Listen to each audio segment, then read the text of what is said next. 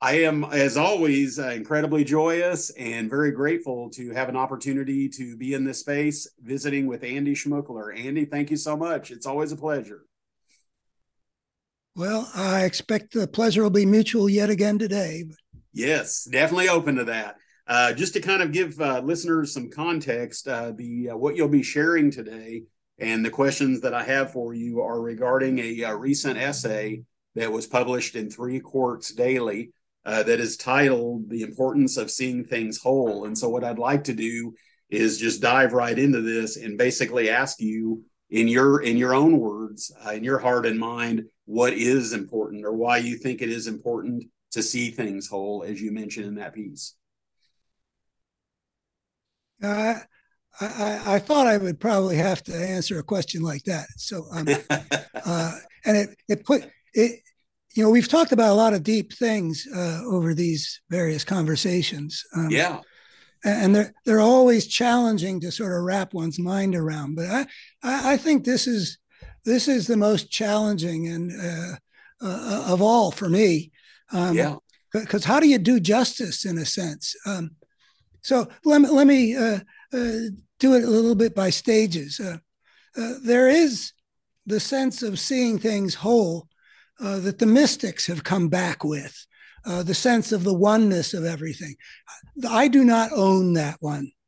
Um, I take it seriously. I am mystified by it, and I am deeply impressed with it. And I've had maybe little glimpses, but I really don't know what to make of it. So, if they're onto something, well, that certainly makes it important to see the oneness of everything. But I don't live there. Um, but then there are some places where I do connect that are also of a spiritual nature. Um, the word holy um, is rooted in the same word as the word whole, WHOLE. Um, yeah, and so is, and the word shalom, which is uh, in the Jewish tradition, but also in the Islamic tradition of salam. Uh, uh, it is rooted, the basic meaning of it is connected with wholeness. I mean, people use it as hello and goodbye and peace and such, but I think I understand that there's some vision that went into that word at the outset that had to do with wholeness. So um, clearly, there are signals around that it's important to see things whole. Uh, yes, um, Taking it a step further, the word health, HEALTH, is also rooted in the word for whole. And, and, um, and there are some things left in our language where people speak of health related things in terms of wholeness. But um, what I think that signals uh, is that wholeness is profoundly connected with the way life should be. Uh, and you could draw a line. You can talk about a healthy body, um, and you and I at our age are certainly aware of the importance of getting as far that way as you can. Uh, absolutely, but absolutely. we wish each other health. You drink, to your health. Um, but it's bigger than that in a couple dimensions. That kind of wholeness is also connected with other things that have to do with life being the way it should be. And for me, the what's important is the good, and the good is altogether connected with life over death and thriving over some kind of a collapse, and misery and such. So life has built a variety of kinds of wholeness. It's not just the extraordinary wholeness you can simply see by you study of a living cell or a whole creature. I mean, but beyond that, there are ecosystems and all the way up to the biosphere. It is clear as can be, I think, that what life has been about in the evolutionary process has been the creation of various levels of wholeness. From the intricacies of a cell, which took 2 billion years to evolve, to the massively interconnected flows of the ecosystem or the biosphere. So, yeah. And then when we get to the human world, we can talk about things like a healthy democracy. I mean, that has a meaning. Yeah. And that meaning, I think, can be articulated in a way which makes it parallel to what we would talk about a healthy body, hormonally and the cardiovascular system and the pulmonary system, and all those things that have to work for us to be alive, and have to work well for us to be living a life that's working well. Oh yeah. So a healthy democracy is something that we need to be thinking about these days. So we got to be seeing things whole, because when we look at the pathologies that work in our democracy, there are a lot of factors involved. It's not a simple thing. There's stuff involved in going back in American history, like white supremacy, and it's just a very complex picture, which I've been looking at full time for 18 years, I guess it is now. Yeah. So, and I think you could map that as being, in a sense, isomorphic comes to my mind, but that's not the best word. But it's the same thing as a healthy body at some level, and a healthy civilization is another thing. So so all the words of wholeness sort of take us into a lot of things that connect with the world being as it should. But to be truthful, the main way that I come to the idea of the importance of seeing things whole is in an intellectual task. If one wants to understand, and this is what I've devoted my life to, what is it going on in the human world? How are we to understand that things have become what they've become, are going where they're going? Those are questions that I ask, and to answer them, you have to be able to see things whole and make connections. And my particular pursuit is just part of the general task of understanding things. And I think most of the time, understanding whatever, the dynamics of a family, or how a personality got to be what it is, or why the Civil War happened, any of those things you might want to understand. But even I think about Newton. I think there's some mythology, but also some truth about the apple and the moon, that, maybe no apple actually fell off a tree and hit him on the head while he was sitting contemplating, the orbiting of the moon. But there was a connection that he made. He had a way of seeing things whole, that the falling of the apple was the same phenomenon as the circling of the moon around the earth. Yeah. He was discovering gravity as understood in the Newtonian way, which he was able to employ to make sense of Kepler's way of seeing things whole, that saw that all the planets were rotating around the sun in elliptical orbits, which showed that there must be some kind of a force. I don't remember if Kepler saw the force, but this is how breakthroughs are made. Yeah. Oh, yeah. Darwin on the Galapagos, he's seeing these various finches, with their different beaks, and they're living in these different environments. And he infers, though apparently not while he was out there, he was contemplating this stuff when he was back in England, that there was a connection between these things with a common ancestor that had developed in a different way, that you could infer from the fact that there are all these different evolutionary tracks that he took to deal with the particular foods that they were going to have to eat on these different islands. Yeah. So that seeing things whole is just essential to understanding things. And maybe I should just let me take it one more. Sure. I saw the importance of seeing things whole in over the last 18 years, in part because I had a chance to observe the problems that are created when people don't see things whole. Yeah.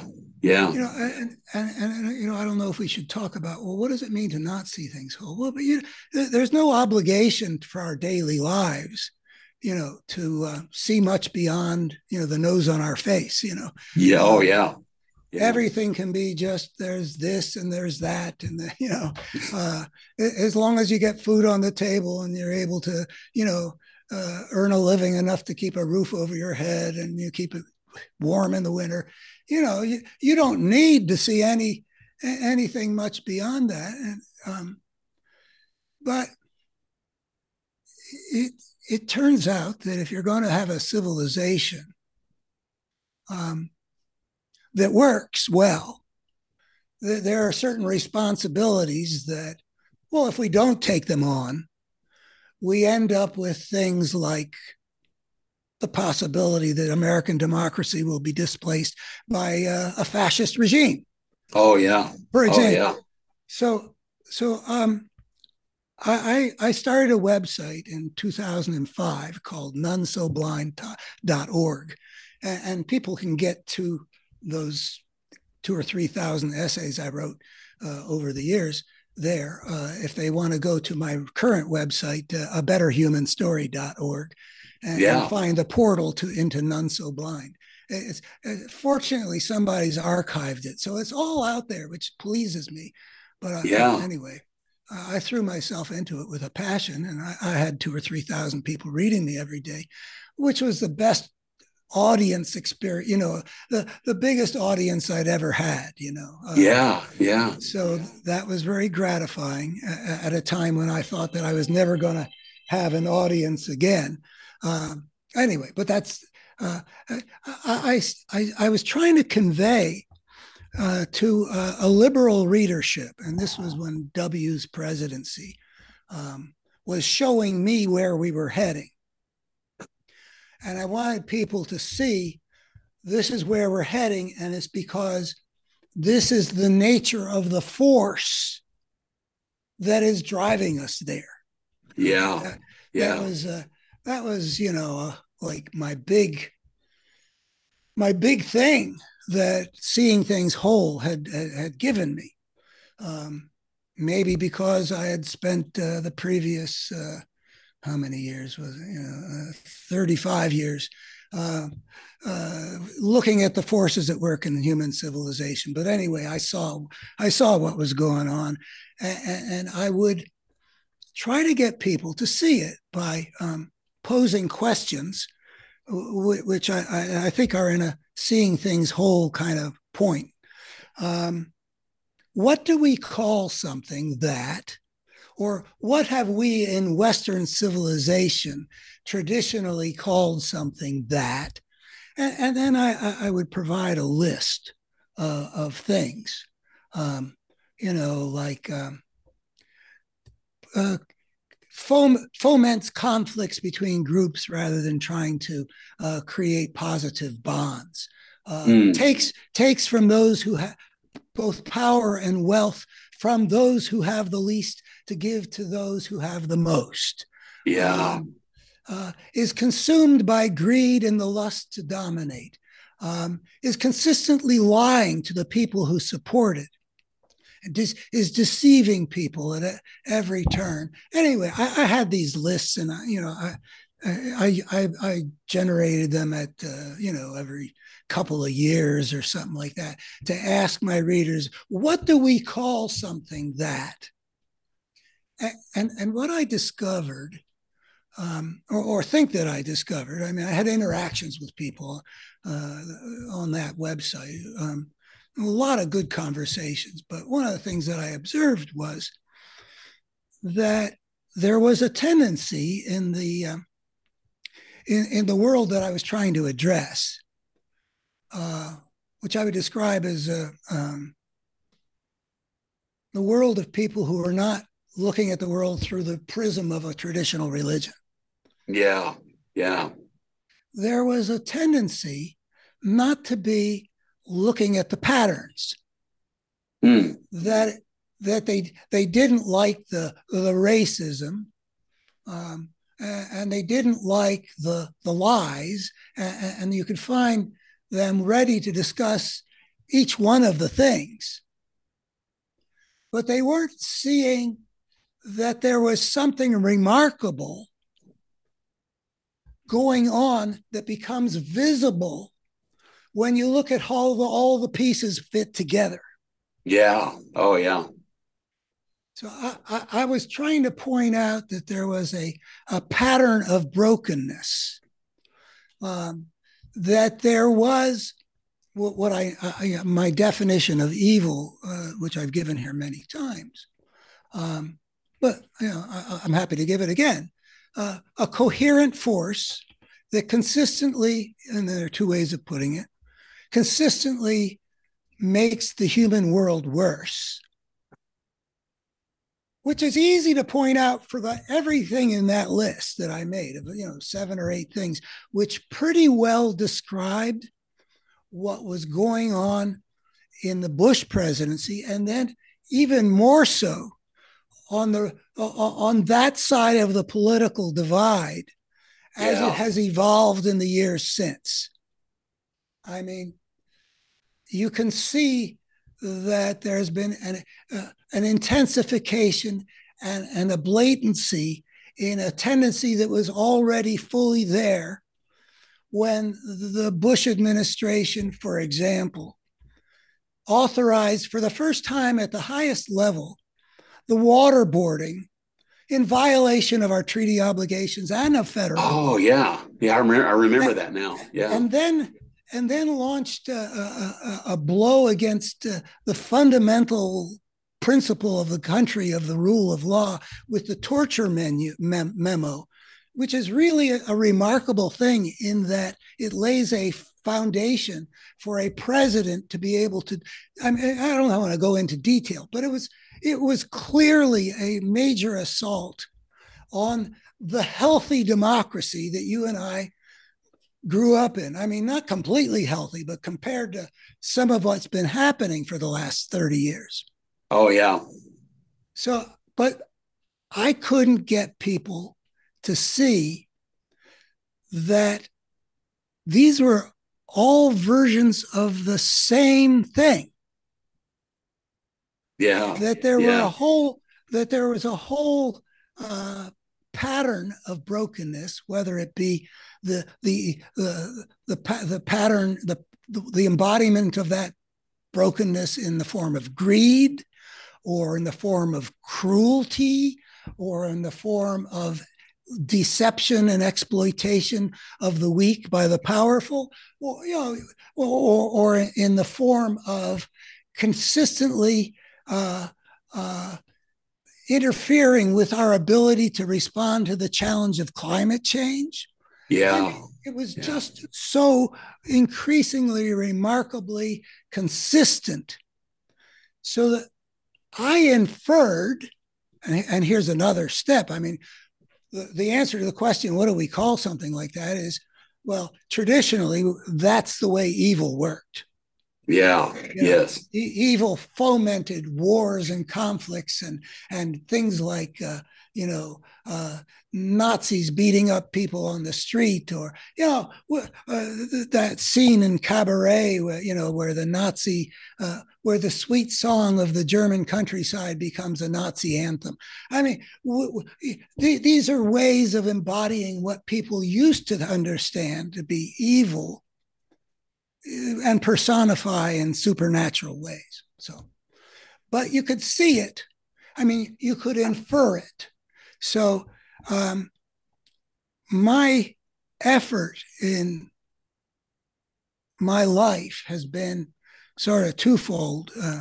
One is to get people to see the forces that have been at work that have driven civilization from the beginning in directions that are more broken than we would choose if we could choose. But we can't choose because if you see things whole, you can see that there are systemic forces at work. Yeah. So that's the idea that changed the course of my life, and we've talked about that. And that was seeing things whole by understanding the implications of embarking on the path of civilization, which you couldn't see unless you saw it in the bigger context of the evolution of life. Okay.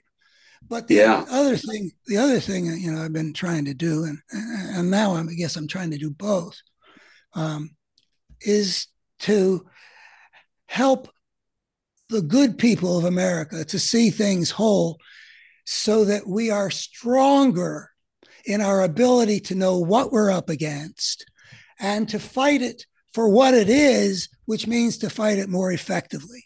So, the immediate goal is to make sure that this leader of the free world, I mean, that's not all we've been, but there has been that element, doesn't become the kind of regime that we've always opposed as Americans. Yeah. Which is a serious danger. So, but at the same time, seeing things whole, as far as I'm concerned, is important, because if we don't see things whole, we have much less chance of surviving as a species, as a human civilization for the long haul. And I think I've said many times, I think in our conversations, to me, it's a toss up. Oh, yeah. Whether a couple of Absolutely. generations, whether a couple of centuries from now, or maybe even just a couple of generations, or maybe just a couple of decades, who knows? Whether we will have gotten our act together, or will have destroyed ourselves as civilized life on this planet. So that's a kind of lengthy answer, Yeah. Yeah. but I wanted to present it as whole as I could. And you absolutely did, Andy. And I was going to actually, and I don't want to divert from our because I know that the ultimately the gist of this is the conversation and what you share about the article itself. But I was so eager to dive in to that discussion and to hear from you that I do feel very moved to say to you that when I read this particular essay, to me, and I realize I'm just one person, but to me, when I think of what you refer to as your mission in life, and you just spoke a lot about what it is you've been working to do over the past over 50 years now.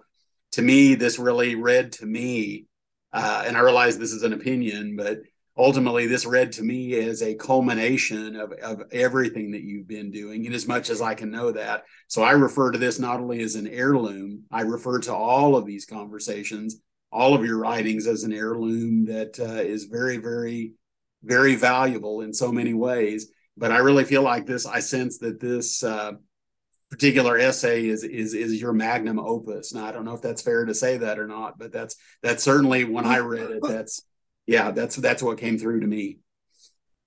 Well, I appreciate that, Jeff, because as it says, it's the sixth and final essay in a series that I've been writing there. Yeah. And I've been driven to write this series because I cannot rest with the status quo. My own personal status quo is having something to communicate that that's beyond me, and that I feel convinced could have a beneficial effect on the outcome. Not necessarily, I'm not saying, this will save humankind, but it could play a role. And if it's a toss up, any role is important. And I feel like I'm delivering something that I've been looking at that just, blew me away and has grown. And Yeah. so, and the other thing is, why I'm driven is that even though I got an important piece of it out there, back in 1984 with making something of a splash with the book that grew out of this life-changing visionary experience. I thought that I had delivered, but the idea has mostly disappeared from the world. That idea is out there. It's on people's shelves. I can imagine a future where somebody will pull it off the shelf and say, hey, look at this. Somebody said this back in 1984. I wonder why they didn't listen. If you look at the human story that way, it really puts some things in an importantly different light. I mean, it makes sense of things in a new way. And it leads to the conclusion, for example, that the ugliness we see in human history is not human nature writ large. And it also, in this series, I've taken it a lot further. Yes. Which is yes. because, like I've had more than half a century since that idea that made a big splash, full page review in the New York Times, featured in Esquire magazine. Yeah. I thought I was arriving, little did I know that the bus wasn't going to stop, But anyway, I've built upon it. I've had a passion to develop the answers to the questions I've got about how come things are the way they are.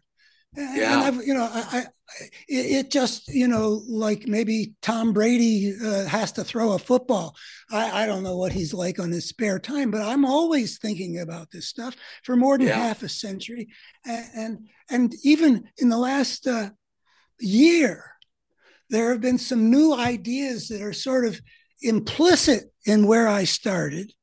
Yeah. But it took me a long time of thinking and studying to sort of derive them from the original understanding. And those ideas are not out there nearly well enough. I cannot imagine a future right now in which those ways of seeing things even more whole survive my death.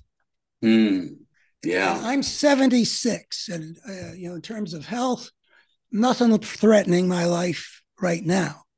I have an appointment with a cardiologist in a month. I haven't seen him for 2 years because everything's so fine. Yeah. But 76, not only is that a high number of trombones. That's great. Not only is 76 the spirit of our country back at its founding. Yeah. But 76 is far along the path. It's beyond 70. And I just can't stand the idea that it won't exist in other people's minds. So I wrote this enough so that when my mind ceases to be present in the world, a possibility I'm compelled to envision, it should at least dwell in enough other minds enough that it could become available for a human future where use might be made of it. Because I'm stuck with this conviction that it could really help. Yeah. I mean, my life would be so much simpler if I didn't have that conviction. So I'm so glad you mentioned that too. Yeah. So anyway, I was called to do something back in 1970. I did my best at that. I didn't fail utterly, but in terms of what I was aiming at, the idea disappeared mysteriously, never having been refuted. So I'm mystified by that. And then books come out like Harari's *Sapiens*, which gets a huge audience and a lot of buzz. And my book doesn't even appear in the bibliography, which is another warning sign that this stuff is really in danger of simply disappearing. So that's why I'm driven. And that's why I wrote this piece that you called my magnum opus. So it's a cry from the depths of me in my best effort to get people to check out, to do those. I mean, I don't expect everybody to do that, but there are, I hope, in the world, some people who really would want to know if the things I claim to have shown were true. And we could go into what those are. They're in the essay. They're listed. Would you want to know? And it's got to do with good and evil. It's got to do with moral dimension, the spiritual dimension. It's got to do with the nature of what's driven the history of humankind in the last 10 or 12,000 years. There's some things that, if they were true, would have major implications. Yeah. Oh, yeah.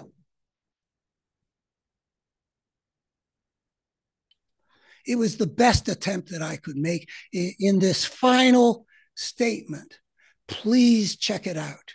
If you would want to know if these things were true, please check it out before you just imagine that, oh, they can't be true. Or no, this can't be what's on offer here, can't be what it says it is. I understand that skepticism.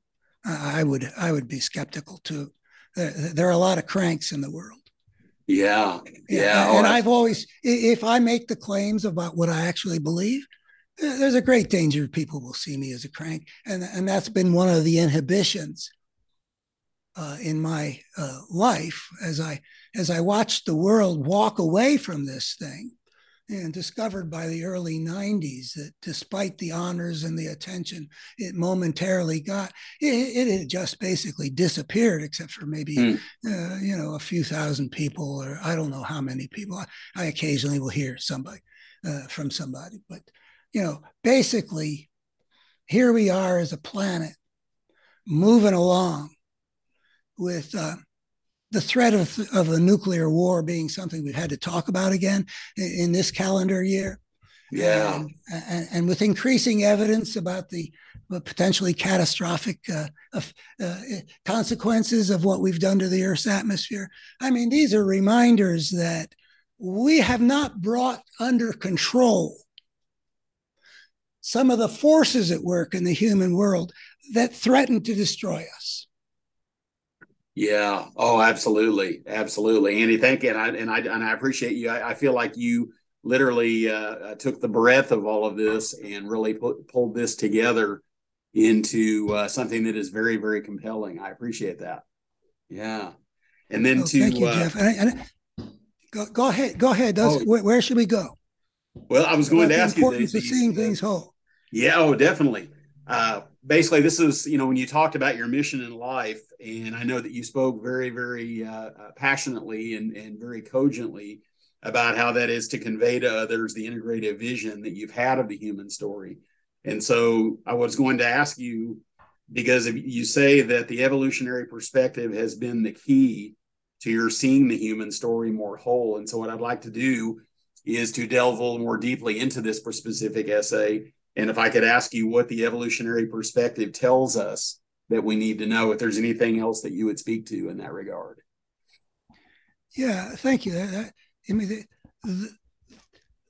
I always think that how things came about, looking at the whole movie in a sense, is important for understanding what comes later in the movie. When I was growing up, and I had this interest in history. I remember I went to a used bookstore in East Lansing, Michigan, and bought a 50-volume history of the world that was copyrighted in 1899. Oh, wow. Yeah.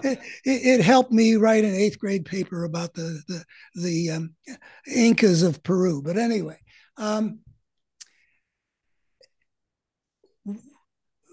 when I wanted to know about the origins, like H.G. Wells, The Outlines of History and such,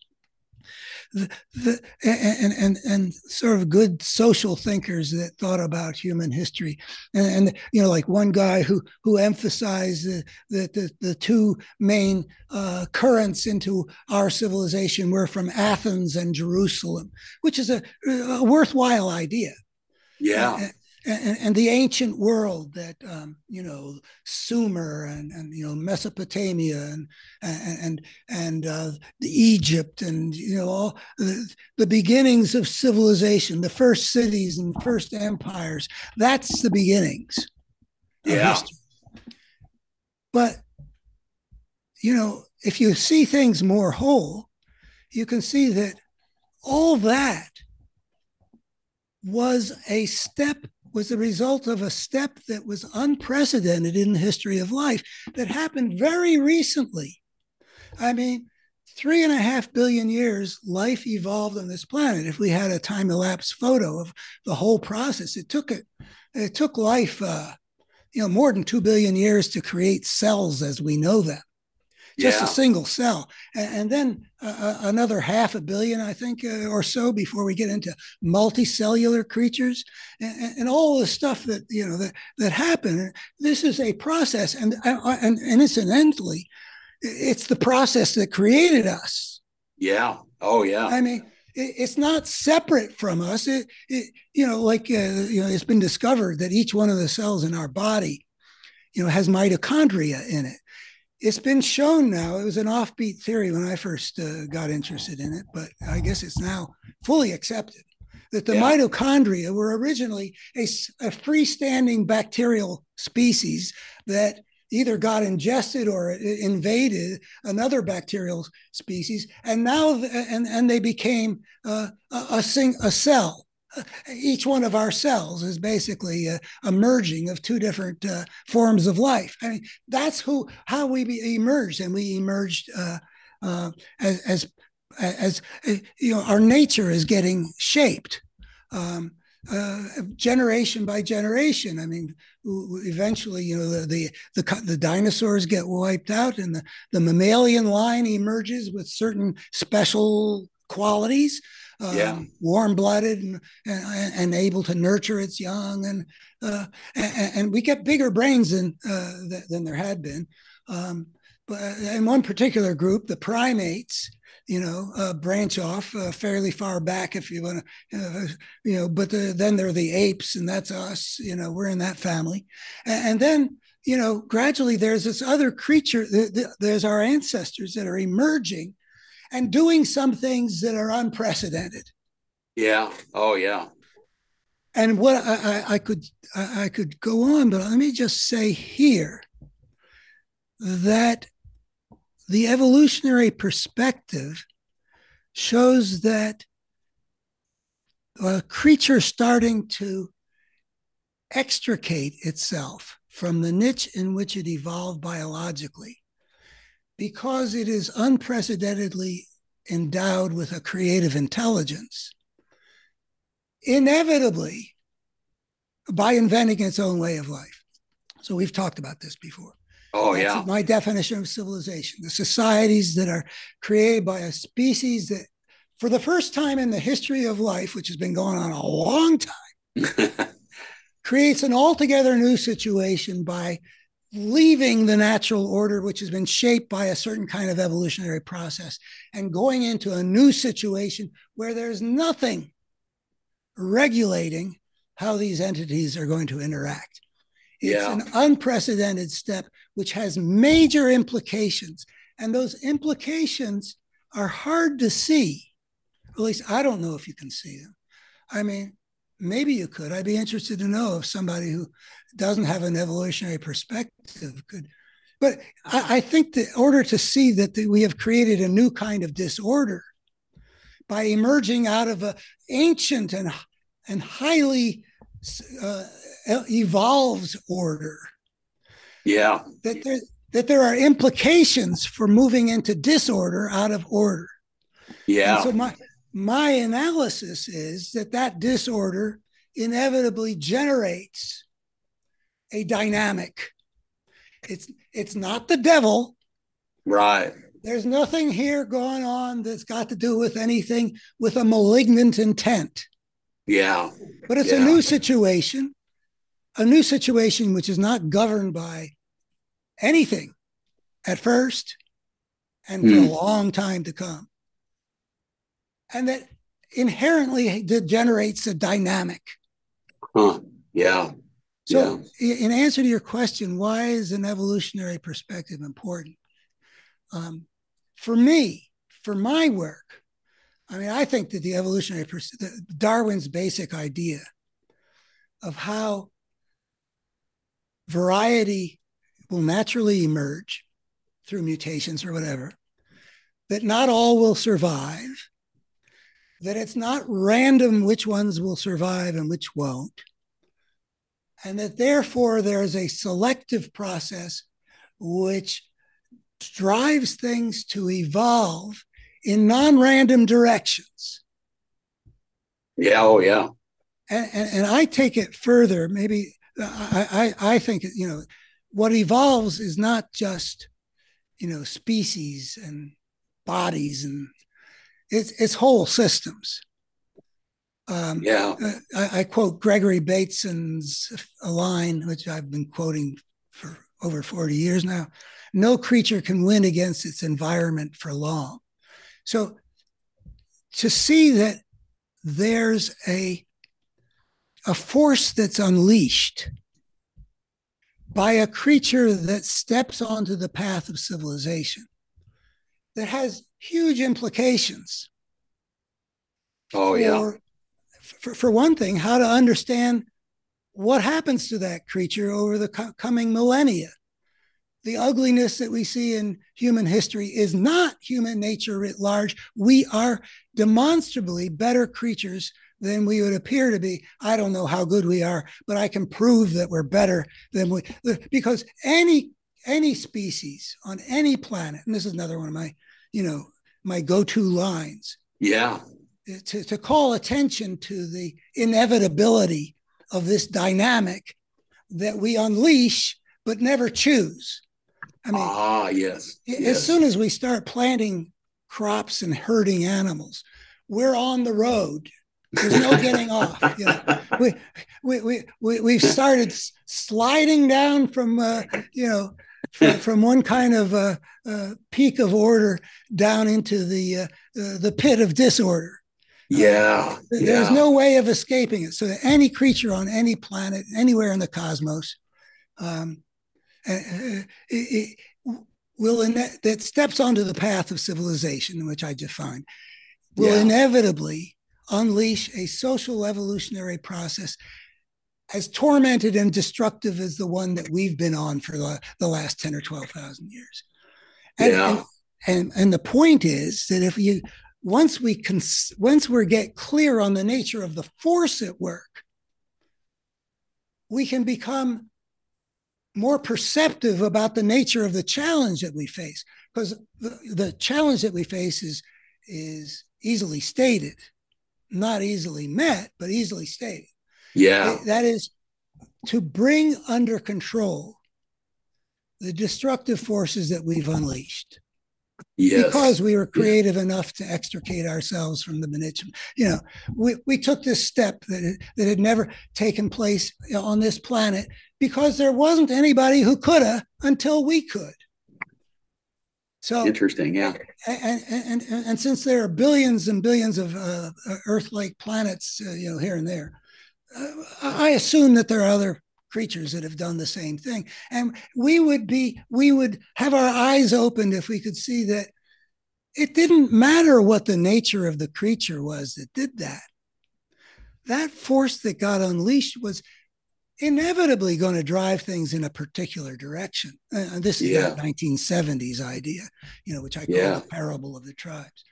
And then there are a lot of things that follow from that that have to do with becoming clear about certain realities at work in the human world, that there are a couple of coherent forces that can be identified and can be perceived in certain ways, which, I've been trying to articulate. I actually have three ways now of perceiving, say, a coherent force that consistently works to make things worse in the human world. I got three ways. Last time when we discussed the Confederacy, I neglected to point out that when I see that there was a sort of a cultural shape out there that drove us to civil war, and could see how that shape was pretty recognizably the same as what I was looking at in 2014. Yeah. I have an essay about the spirit that drove us to civil war is back. And my point is that I start off with the idea that in facial recognition technology, the system has an algorithm that if they see the same basic facial structure, they can say, yeah, that's the same guy. Yeah. Anyway, I neglected to say that that's actually one of the ways that the coherent force that consistently spreads a pattern of brokenness makes itself manifest. But in my series, I present one, and I'm working on presenting the one that actually got me there. But you and I have talked about how you can see that force, that coherent force, like we can see the wind in the swaying of the trees and the flapping of the clothes on the line, and that all has to do with seeing things whole in the network of causes and effects.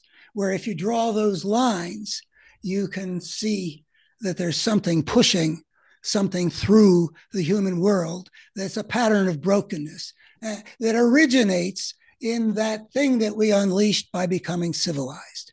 There is a way of seeing the human story much more whole than anything that we're doing these days in civilization. And I think it makes a lot of things more clear.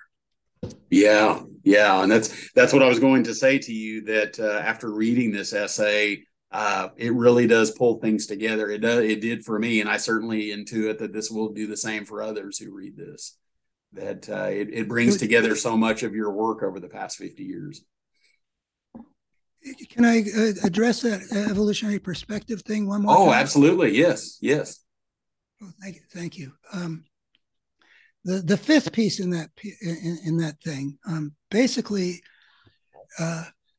I think irrefutably, I like saying that about my ideas, but I don't see how to refute it. Let's put it that way. And I've looked.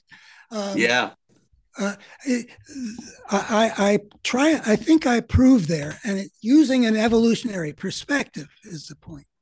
Yeah. In an evolutionary perspective, we are driven to come to the conclusion that the domain of value, I like putting a capital V on it, Oh, yeah. Is real, is important, and is life-serving. And I think it's really easy to show that. I mean, because, I think I try to prove as I think, I don't know how to refute this as a moral philosophy point.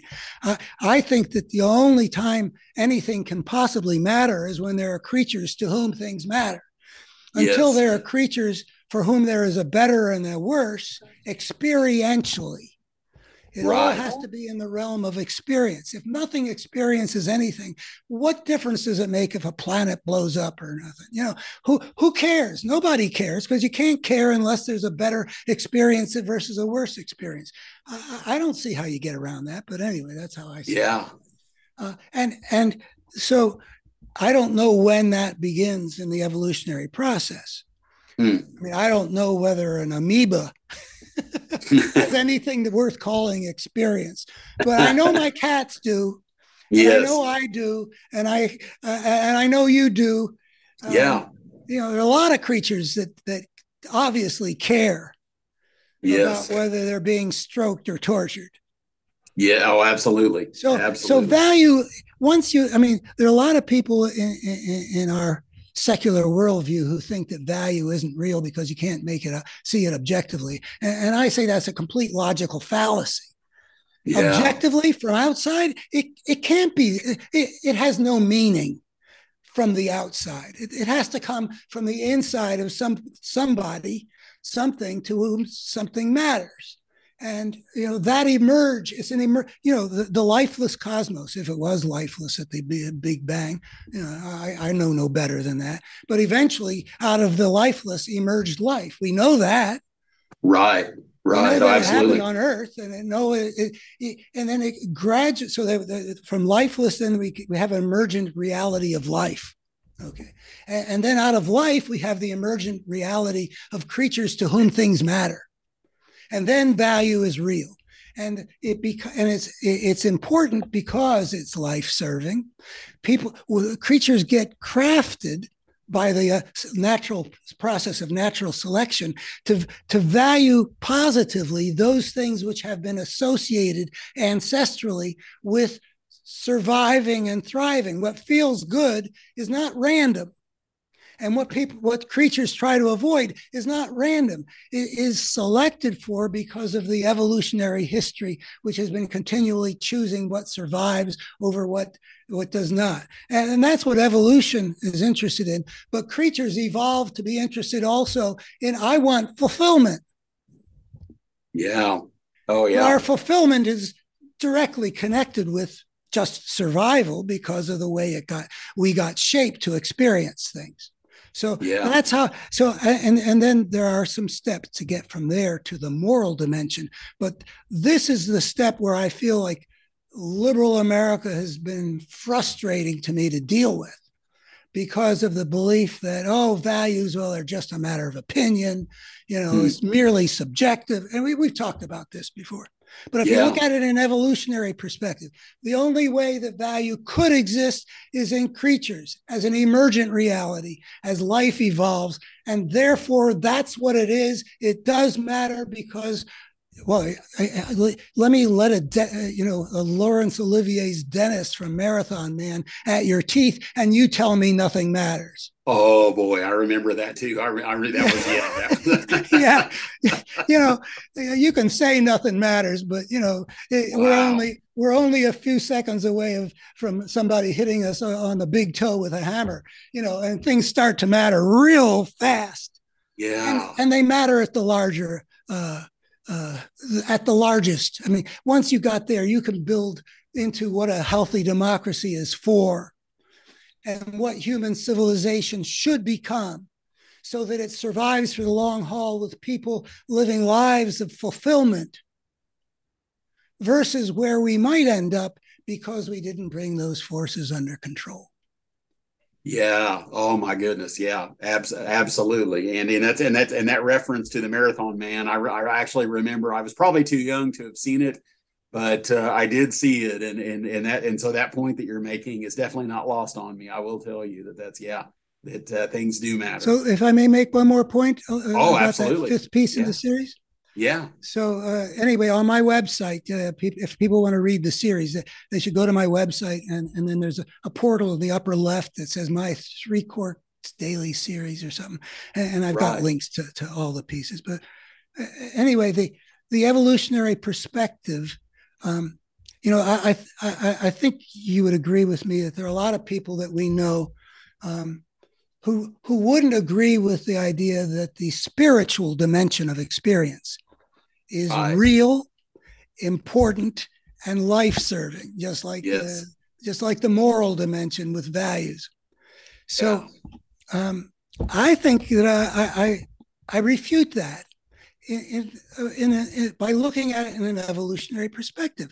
First of all, we know factually that a whole lot of people have special kinds of experiences that of a spiritual nature, which deliver some compelling spiritual truth, and that might have an impact that is life-changing. I think that we know that factually. I don't know if everybody's got that capacity, but we know that a fairly large proportion of humankind has that capacity because it happens. Yes. And in an evolutionary perspective, once you remember that, our nature gets crafted according to what has been successful in surviving to create the human future. Yeah. or the Oh, yeah. primate future or the mammalian future or whatever, whatever, however far back you want to go. And so we know, we can infer that we have in our human genome widely, maybe everybody's got it, maybe it's just a third, whatever, that Right. capacity for experiences like that, delivering powerful messages like that, and sometimes changing the course of people's lives like that, has been Right. selected for. And nothing like that could get selected for if it didn't confer some advantage for survival. Right. Therefore, it is real, it is important, and it is there because it has proved life serving. And so I think that I say we should be open, even when coming from a secular point of view. Right. Oh, yeah.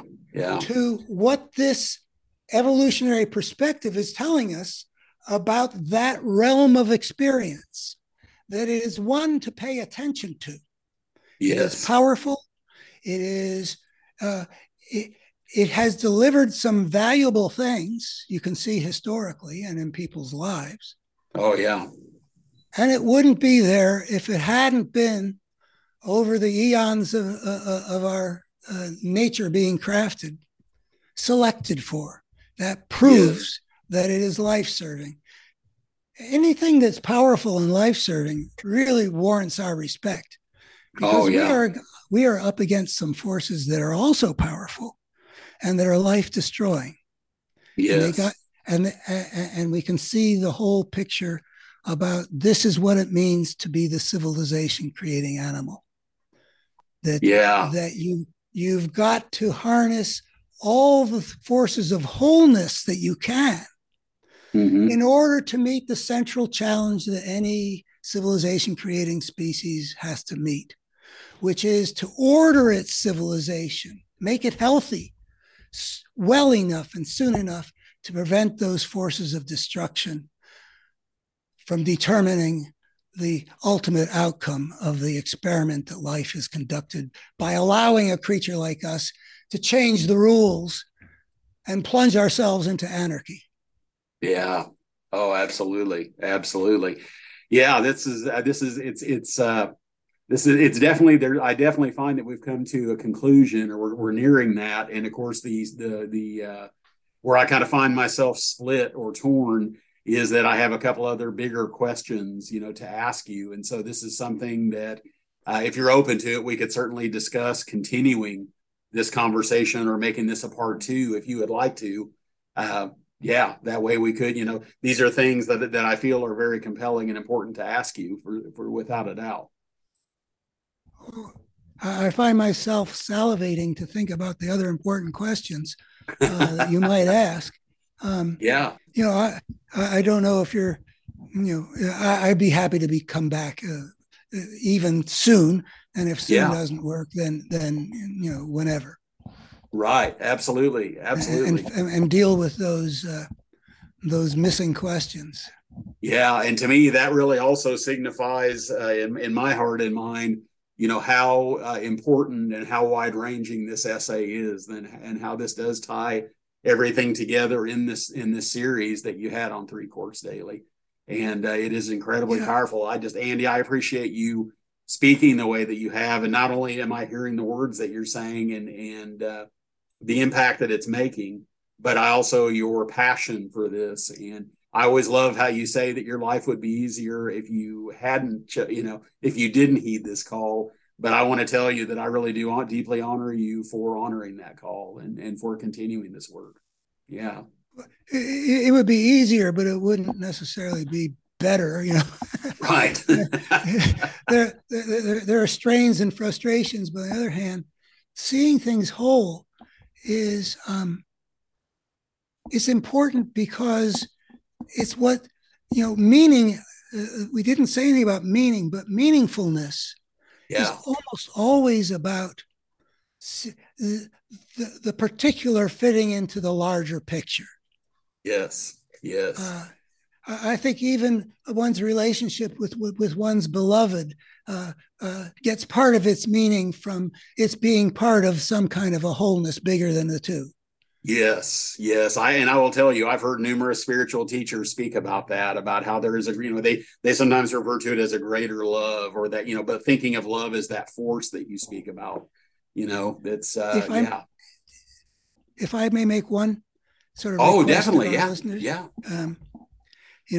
the reason I wrote that piece, it was designed to maximize the chance that the reader would actually go and check out uh, a, a, an integrative vision that's been my life's work. I mean, actually see what it consists of and see whether Yes. it holds water. I mean, even that series is just sort of like I mean, there's a lot of things which have been developed a lot further over the years than Yes. the summing up that I attempted in that series. So Yes. if the listener, are the kind of person who and I know this is a minority, but if you're the kind of person that's interested in sort of absorbing a network of ideas that pull things together in a powerful and meaningful way, which takes Yes. some work. I Yes. did it with Freud. That's the only time I ever really did it, but it was very rich for me. Yeah. But I did it to a lesser extent with a bunch of other people, like dozens. But um, if you're the kind of person for whom that kind of work is appealing and that kind of reward would be rewarding if it delivered the goods, Yes. that's, please do check it out.